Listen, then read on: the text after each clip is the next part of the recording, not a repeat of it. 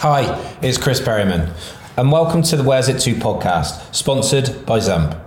We're bringing you the lowdown on anything Bristol, whether it's from CEOs to Wurzel shows or Culpet Heath to brushing your teeth. You'll be really sure to enjoy a listen. So without further ado, here we go. We hope you enjoy the ride. Hi, this is the Bristol Business, Sport and Lifestyle podcast powered by Zump. My name's Chris, I'm the host, and I have with me Olly Kohn from Bristol, of Jolly Hog and of rugby fame. So hi Ollie, how you doing? Hi mate, yeah, good. How are you? Yeah, not too bad. Very warm in this office today. It's a bit of a sweatbox. So if I do pass out halfway through, please pick me up off the floor. So obviously having had to turn the fan off and aircon and everything else to make sure that the noise quality is the best it can be on our very first podcast. So so nice to meet you. Obviously haven't met before, but have heard quite a lot about you. The famous pig wings in Pigsty. Is it Pigsty or Pigsty? Pigsty, as in like where a pig lives. Yeah, exactly. But loads of people, I hear all the time, Bristolians like, you're a pigsty. And I'm like, no, Pigsty. But I get it. Yeah. Just quickly, if you are really hot or happy to go fully naked for this pod, absolutely up to you. Fine. It might be... Fully naked is fine, but unfortunately my body already looks like a melted candle. Yeah, so ditto. So I'm comfortable with that. That's fine. That's the rugby ethos coming into it. So that sounds absolutely fantastic and not very uncomfortable at all. Jokes aside, Pigsty. We've had I run a business in Bristol, and we have a very big debate whether it is Pigsty or Pigsty. But going back into the office now will be very good, with a very smug look on my face, and hopefully with some good discount from Pigsty on the pig wings as well. So Ollie, obviously you've not always worked in sausages and meat, should we say. You sort of tell us about sort of where you started, how you kind of, obviously not from the minute you were born, but we haven't got that long. Sort of obviously, famously the rugby career and sort of playing for Bristol and other teams, things like that. How was that? Yeah, so I guess like my working life was when I always had jobs as a kid, and I was always kind of like passionate about food. First few jobs were like working at TGI Fridays as a server assistant. So like I wasn't old enough to be an actual waiter, but I was old enough to sing Happy Birthday like 30 times a night at Cribs when TGI Fridays opened. So I got I wouldn't say that was like where I got into food, but that's where I kind of started working a bit in food. Then I stacked spuds in Sainsbury's. They didn't really have a big enough uniform for me, so I had to sort of get rid of that. And then for me, my working after that, rugby was the thing for me. So I went to college at St Brendan's College. Okay. And I had this incredible coach. And where they say there's like one teacher can potentially change the direction. I had this guy called Keith G, who I still owe a lot to. There's lots of people along the way who've helped me out, but Keith G was like, you're big, you're really unfit, but you look quite strong. Do you fancy playing rugby? And I was like, well... Sort of, but I'm not sure really. I'm into drama. I like doing drama. That's my thing. My mum's got me into that. I used to be part of a drama group at a young age, and that was my thing. And he ran with me, so he made me run. And it was down Iron Mould Lane, down the back of St Brendan's. And he ran with me Tuesdays and Thursdays. Decided to get fit and started playing rugby. And from there, I got my first rugby contract.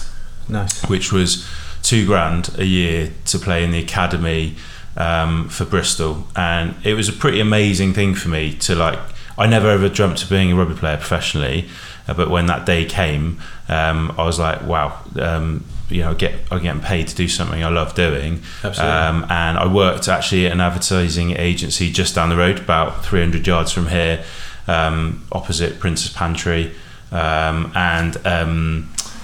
so I worked there in the mornings, trained in the afternoon, and basically learned what it was like to be a professional rugby player from an academy point of view. Brilliant. Get beaten up most weeks against playing and training against the first team, and that's where my rugby career kind of kicked off at Bristol. And it was great for me because as a kid, my dad's die-hard rugby, die-hard Bristol, been through the thick and thin, been a season ticket holder for a long time, and he would take us to the Memorial Ground back in the day. Yeah, back then it was Rovers and Bristol Rugby, wasn't it? Yeah, so he'd take us there, and got lots of fond memories of mainly surrounding food and rugby, where we'd have a cup of Bovril, a Clark's pie, a Clark's pie or a pasty, and then watch Bristol, and that's where love of food and rugby came in, and then very lucky and fortunate to play rugby, and that's where it started when I was 18.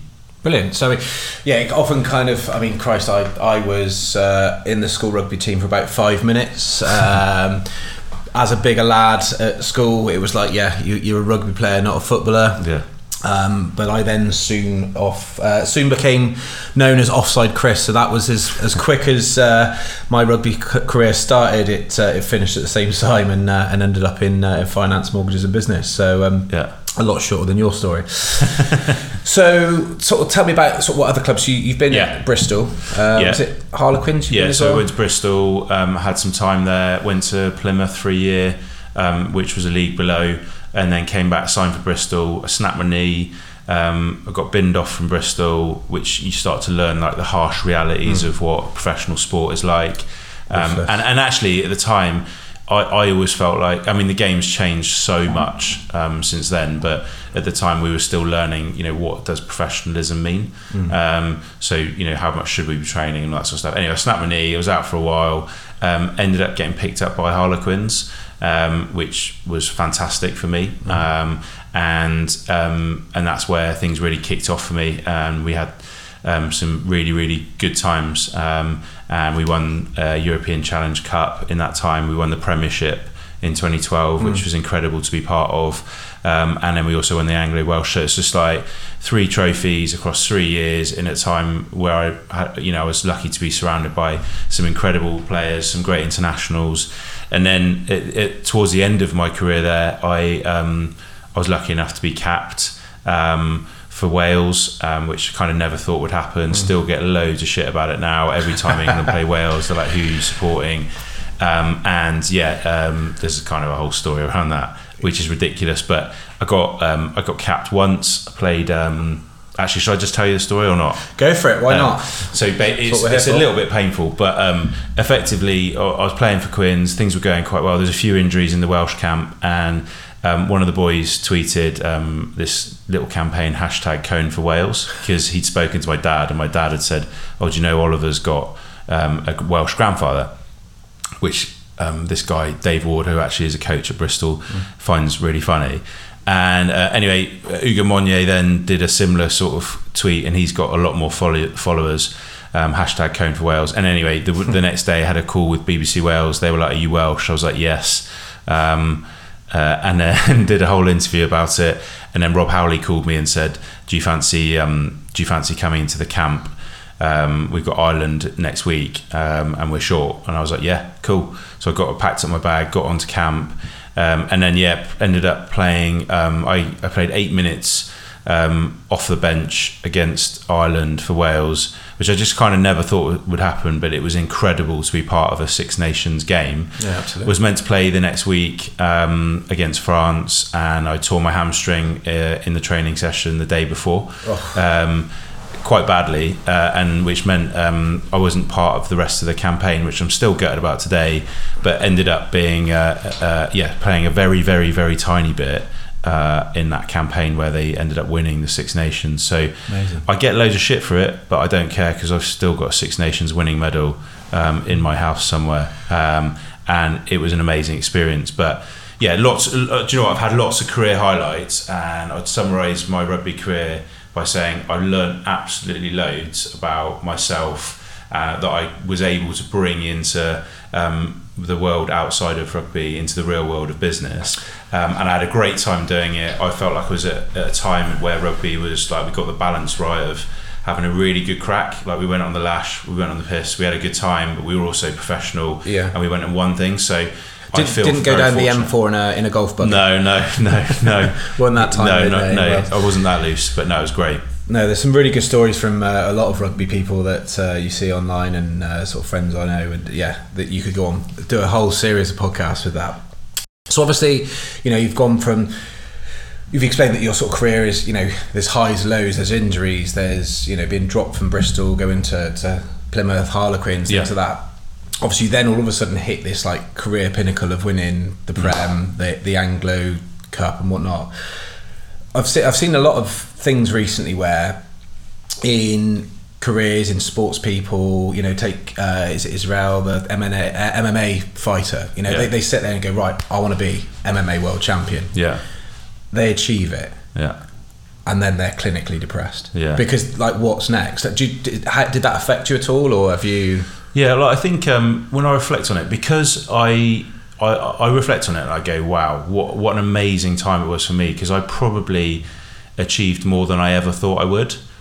Yes, I set out some goals, and yes, I achieved some great things. I could have done more, definitely, but you do drop off a cliff. Like however much you're prepared for life after rugby, or if you achieve something, it is difficult psychologically, and there is a real kind of thing, and there's a lot more around it in terms of developing players for life after professionalism, no matter what sport it is, because the highs are incredible, the lows are super, super dark. We used to call it when we were having what we called a sappuccino, and talking about the hard times, we used to call it the roller coaster, because you go from playing in front of 80,000 people and getting an amazing win to losing and being slated in the papers, and it is rough, but as I said before, I think the more you can do for life after that, the better. And it's the same in any career, right? So if you're teeing yourself up for your next move with rugby,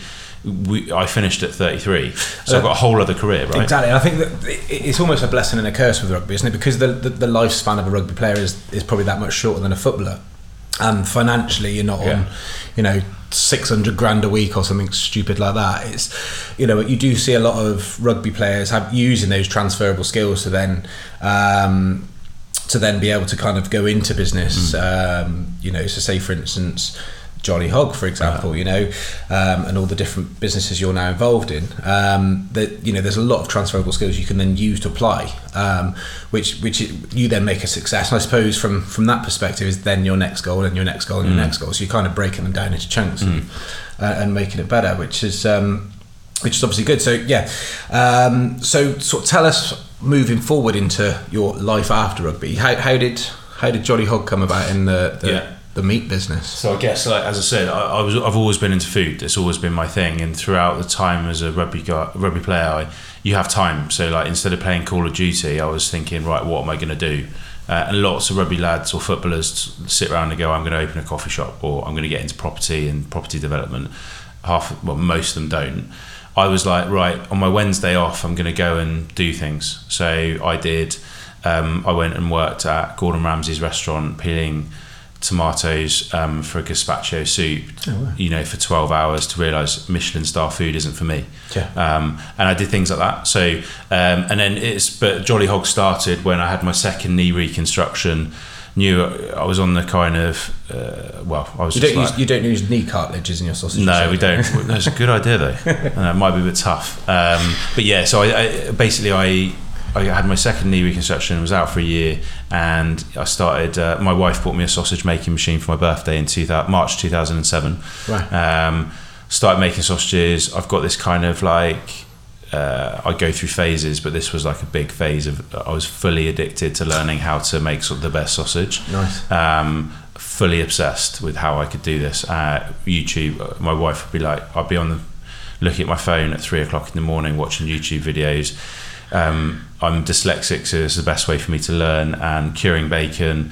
And I took this sausage making machine, and I was like, right, I need an outlet. I'm making loads of sausages here. Half of them are good, half of them are awful.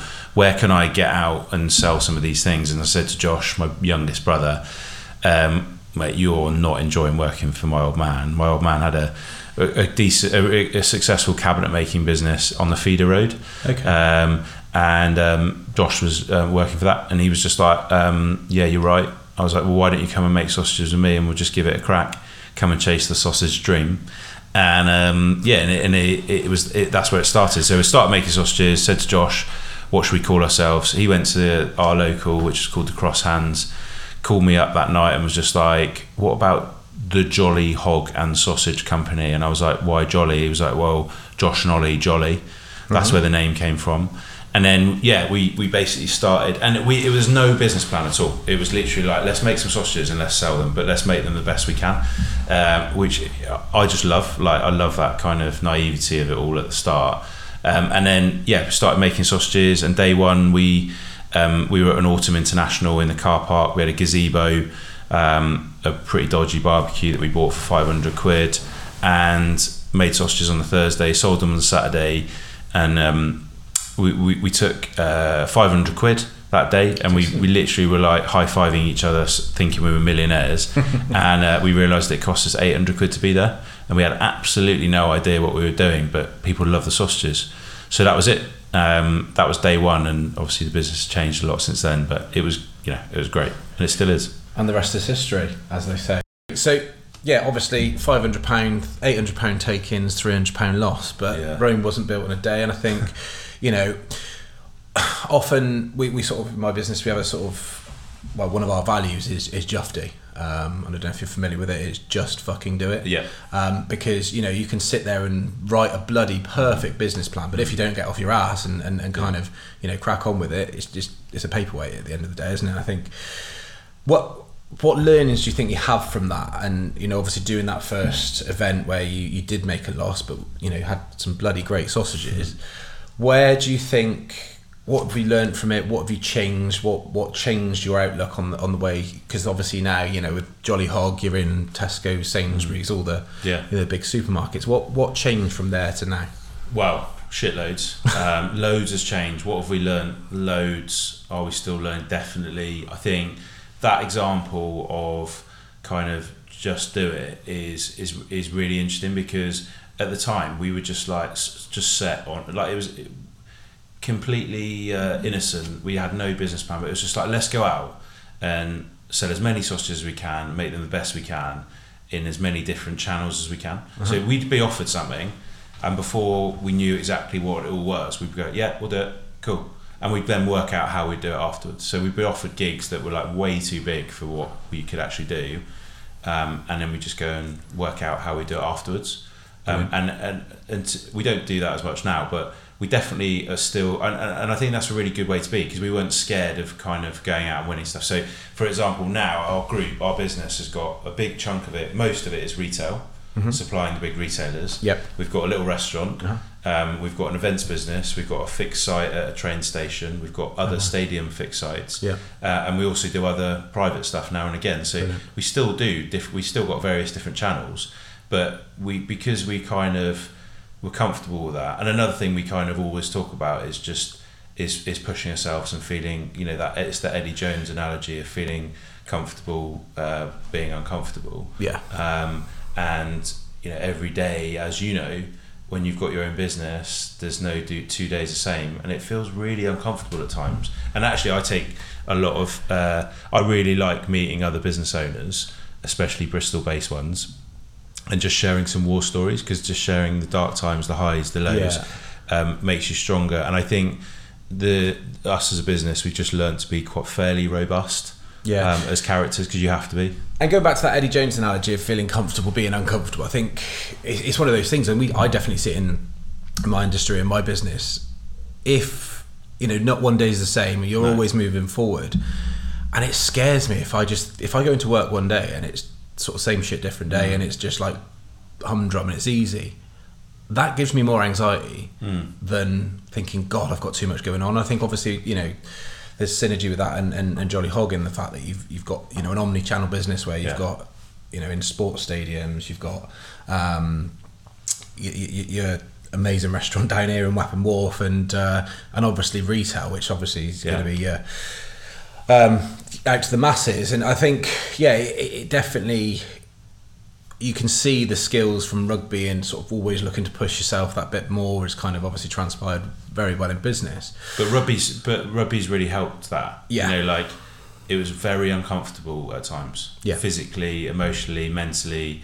It taught me so much. I didn't realise it at the time, because it was just part of what we did every day. Yeah, but yeah. it was so uncomfortable. It was like no place to hide. And there's a lot of parallels, isn't it? You know, obviously you've got your prep, you've got the match. You know, Yeah. so in business you've got, you know, making the sausages, going out to the stall, and then actually probably what's more uncomfortable in business is sitting down and going, shit, what have I done? What have I done well? What have I done wrong? Because it's the one thing that often gets off and look. That's for me is the ice bath after the game in rugby. Yeah. You know, you sat there freezing your knackers off, and then using that to kind of build on that and move. And so what challenge do you see within the sort of Jolly Hog business moving forward? I mean, you've got this big vegan push and the anti-meat and I think I've just seen recently there's a company that has got lab-grown meat that tastes like human.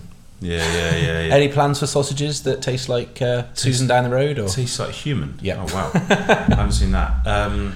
So what are the challenges? I guess. I mean, there's loads. Currently, we're sat in a whole world of inflation and cost price increases and retail prices, and you know, we're heading into quite a tough challenge that we haven't been through before. There's been labour shortages because of Brexit within our industry.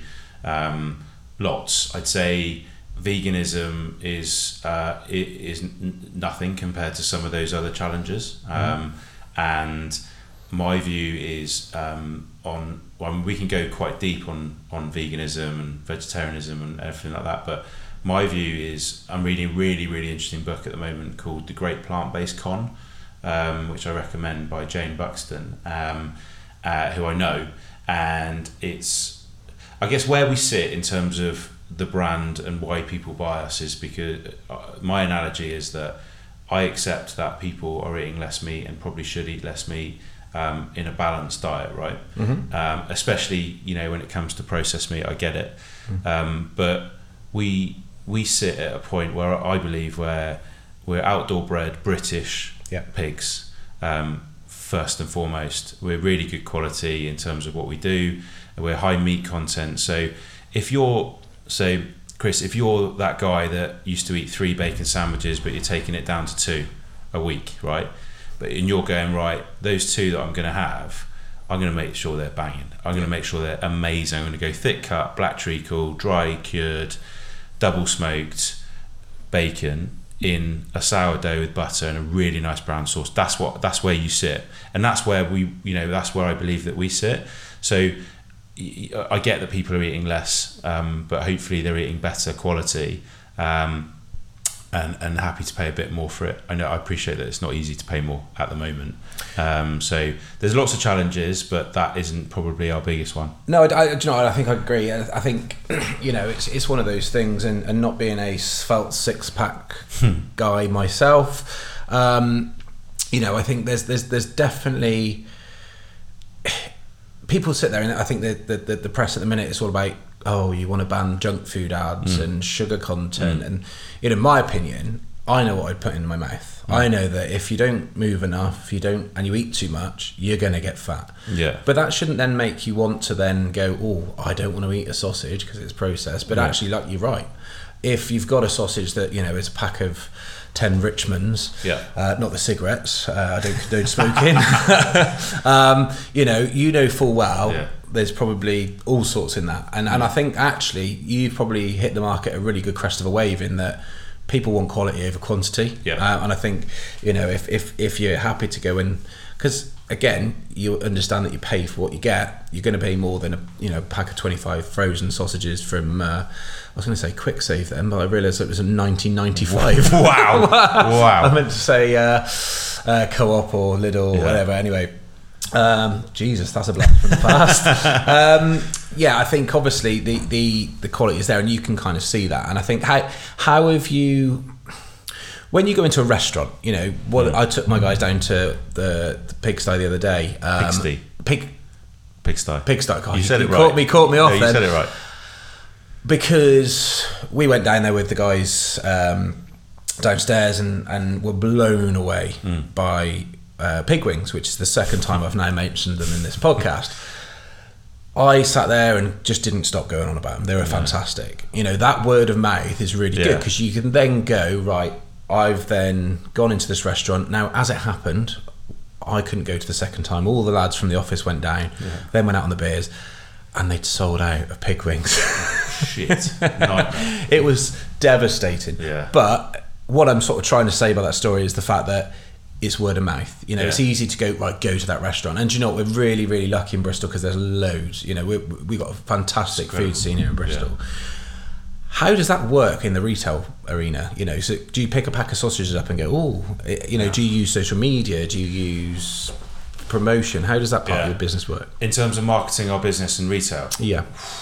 That's a biggie. I guess just going back to that word of mouth stuff, I love hearing that because especially in Bristol, you know, everyone backs independence. My big thing is that people trust people. So if I'm at a barbecue with you and I've just met you and I'm like, oh, what are those? And you pull these out and you talk about three brothers from Bristol. People are into the story, I'm bought into it, and then become loyal. Still, I believe our word of mouth. I mean, obviously, people are driven by price, and if they see a discount and a red label, people are driven by that. How we market ourselves is we like to try and do things a bit different. We're a challenger brand, right? So we haven't got the same budget as Richmond, Heck, and others that we're competing against, right? So we have to do things slightly differently. So the first thing we try and do is be real. We're real people. We're three brothers. We're from Bristol. We love sausages and bacon. We love our products, and hopefully that shows. So that is in everything that we do around all the marketing, all the social. The other thing we try and invest in and get a return on is the influencer market. So there's a lot of we call them ambassadors. So we have them and they're part of our crew, give them product and they talk about them. We don't pay them, but that gets us a really big reach. And then our other kind of, it's not a secret weapon, it's one of our biggest things that we've done, and it's kind of organically grown, is because we've got a restaurant, because we've got a fairly sizable events business. You know, we were at Glastonbury last week with 2 stalls, we're at Goodwood, we're at Taste of London, we've also got a train station. We can speak to people, we can talk to people, like we can go, here's our product, what do you think? And we can gather insight and information from people that are buying it, rather than just trying to sell them a retail space. So I guess activating in the marketing jargon, it's called activational experiential marketing. For us, it's just like we go to events and we tell our story and we sell great bangers, and I think that's one of our kind of key things, is how we bring it alive as a real thing, because there's lots of phony brands out there, but we are real. Absolutely. I think and those businesses that do it for the sake of doing it, you know, it's like a company that does corporate social responsibility, you know, they just do it to tick a box. Large banks, and greenwashing. Yes, greenwashing is the phrase. Yeah, I didn't want to say, but obviously you can tell, you know, you're passionate, you're the bloke behind it, you and the brothers, and you know, I think as long as you can show that, and I think we've got it in, you know, in my business, you can you know, you can really sort of see the difference between you and the guy that's just doing it for the money. With your business, you started with a passion, and your passion, then you follow your passion, and the money follows. You know, which is great if you know, but it's a business. You employ people locally in Bristol, and you know, all sorts, which has a much wider reach than just a tasty banger, so to speak. So yeah, it's great, and it's good to see local businesses do well, not just in the local market, but obviously nationally as well. So talking about local businesses and local people, and sounds like bloody League of Gentlemen back in the day. Yeah, you're local, aren't you? All right, right, Babs. What other people? Who do you look up to in your sort of local community, Bristol sort of business, and sort of any sports people, or who's your sort of 3 top people that you'd say I guess businesses, so like I guess when we were younger, I looked up to more restaurants than food brands, but there was like one in the early days that definitely influenced us, which definitely, you know, deserves a shout out. It's Tristan from Pie Minister. You know, I think he might be surprised to hear that, but like I remember kind of looking at their growth. You know, they've got quite a few pie shops, really good, like fantastic business. So those guys followed the Lounge's success. You know, they're from Bristol. those guys. As in the Brunella Lounge and all of those guys have followed that. I don't know them well, but followed that, which has been great. And I know a fair few of the like independent retailers and restaurateurs, and I kind of take my hat off to those guys. So the guys that own Season and Taste and Larkin at Wakiko, just really good people and good operators. Hobbs House Bakery, don't know if you know those guys, they're brilliant, absolutely brilliant, family business, grown a lot into food service, have their own shops, are fantastic. I mean, we're so lucky. Bristol is absolutely rammed full of great... It's like, you can do anything food-wise in Bristol, I think, and actually it isn't. I mean, Christ, you remember when Tesco's tried to go in on Stokes Croft, and there was a big uproar, and quite rightly so, because a lot of people in Bristol with the food sort of industry, you got like the Josh Eggleton and the Dom at Pasta Loco, and all, they all have a purpose. It's not they all just want to please people. I was going to say please people orally, but that sounds a little bit dodgy. Please people by having amazing food with actually a story. And you look at any good business in Bristol, be it food, be it financial advisors that, or even some of the businesses along Wapping Wharf.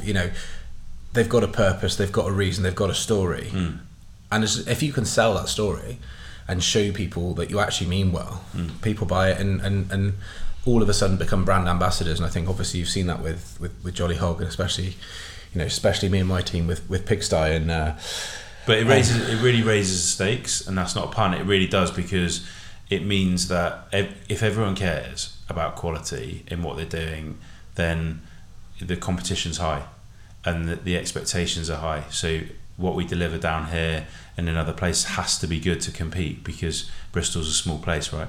Absolutely. And I think the one thing I do enjoy and see sort of locally, things like during COVID, breaking bread up on the Downs. You had 2 or 3 of like some of Bristol's biggest restaurants. Now, some people, in business, I wouldn't do that, wouldn't eat there because it's the competitors. No. Like when you work well together, you've got one common goal. There's enough slice of the pie, excuse the pun, for everyone. I think, that's when it sort of really works. And so, I think really big well done, because it's really worked, and it's nice to see a local company on the shelves in Tesco's. Because thanks, mate. I mean, all I would say is that like it's me sat here with you, but obviously I've got my brothers who, I'd like to think together we are a really, really good team, and I guess it's fairly unique that we all actually still get on. We work together with each other every day.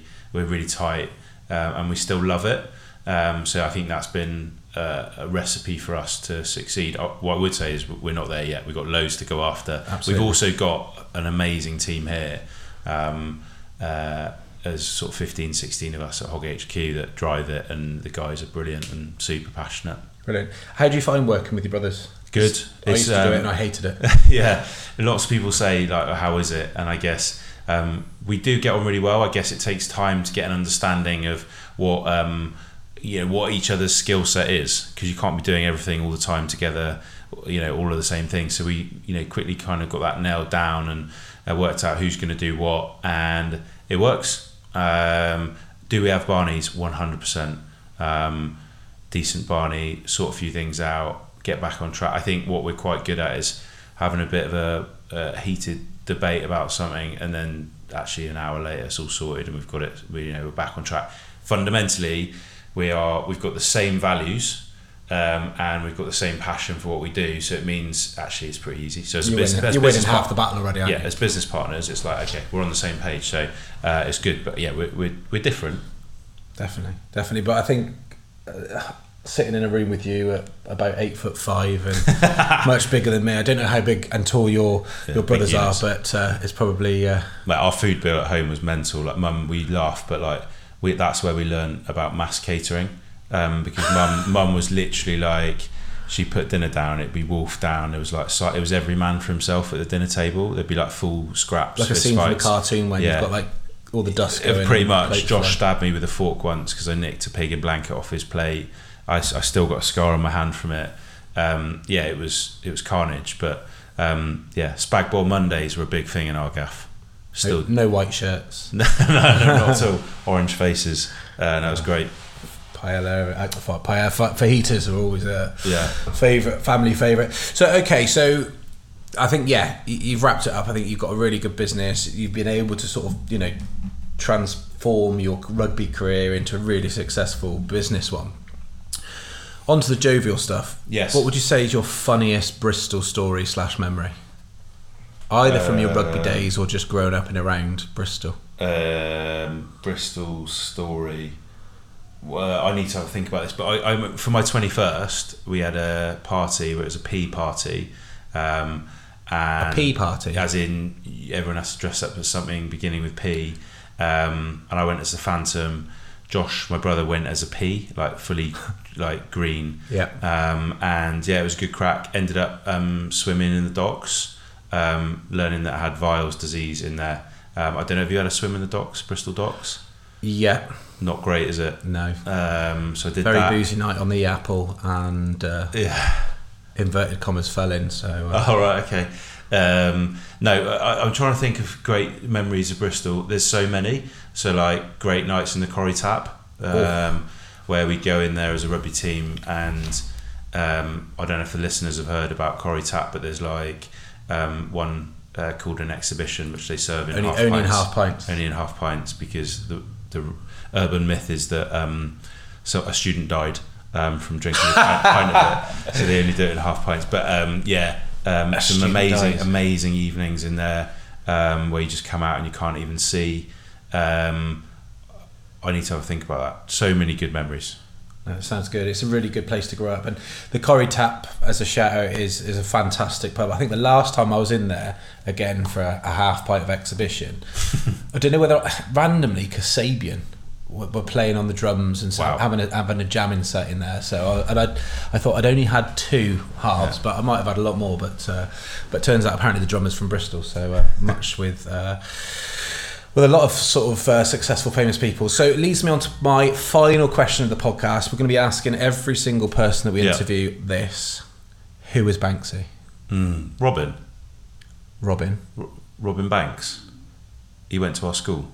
Went to your school? Yeah. You think basically that's what everyone in Bristol that I know says. Robert Cunningham, I think they said it was. Is it? Yeah. So there's a lot of different people. I've heard Goldie. I mean, he did. I met Goldie 2 weeks ago. Did you? So I was at Glastonbury. Oh, nice. And it was mental. Goldie, we opened up the hatch at 9:00 on the Thursday. Was this last week? 2 weeks ago. And this really flash Land Rover Defender pulls up out the front, and he's like, "Yeah, go have a bacon sandwich." And I looked and I was like, teeth full of metal. That's Goldie. And he came out. He had his fake moustache on. He come straight from a gig at Block 9, off his nut. I'd say he was off his nut. And he came into the stall, did a whole piece of content. He's got loads of followers. He's a bit of a legend, actually. Loves Bristol. You need to get Goldie on. Loves Bristol. Anyway, he came back. Because rumour is he is Banksy.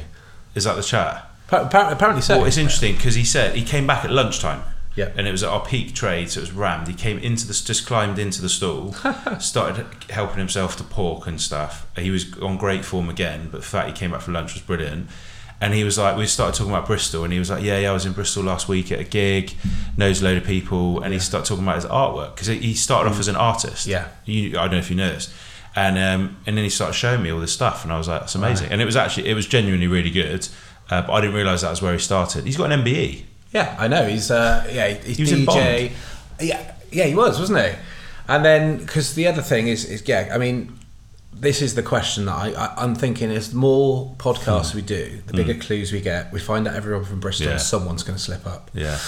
A friend of mine who's got an art business, his wife was telling us a story the other day that I keep saying Robin Banks, but Banksy walked into a pub. She knows who he looks like, and but would never ever say anything to anyone, because it's kind of like an unwritten rule. Yeah, you never do. Yeah. I'm not in that industry, but I quite like it. I quite like that. I think it's good about the secrecy. I mean, it was when he did. Was it Dismaland in Weston? Yeah. So just down the road, he sort of got an old disused theme park and made it look great. I mean, Christ, you had Brad Pitt down there, Johnny Depp, like all famous people. and there was a big sort of thing in the news that Banksy has gone undercover as a parking attendant at his own art exhibition. Amazing. So there's this picture, and I just opened this paper, or I think it was on the Daily Mail online or whatever else. So I had absolutely no chance, because this guy that is literally, if you Google it, parking attendant Banksy, not Tropicana, Disneyland. Do it now. There is a guy, and they've been pitching him. It basically turns out this person is my old IT teacher at school, who got booted out for reasons we won't discuss. But yeah, I was like, that is definitely not Banksy. That is Mr. So-and-so from so-and-so school, which I will not name. But yeah, in a nice high vis. But Ollie, really, really good to have you on. There's been some really good insight into your history, your rugby career, your business, and I wish you every success for the future. Thanks, mate. I've enjoyed it. It's been sweaty, but I've really enjoyed it. Top man. Sweaty mess. Over and out. Cheers, guys.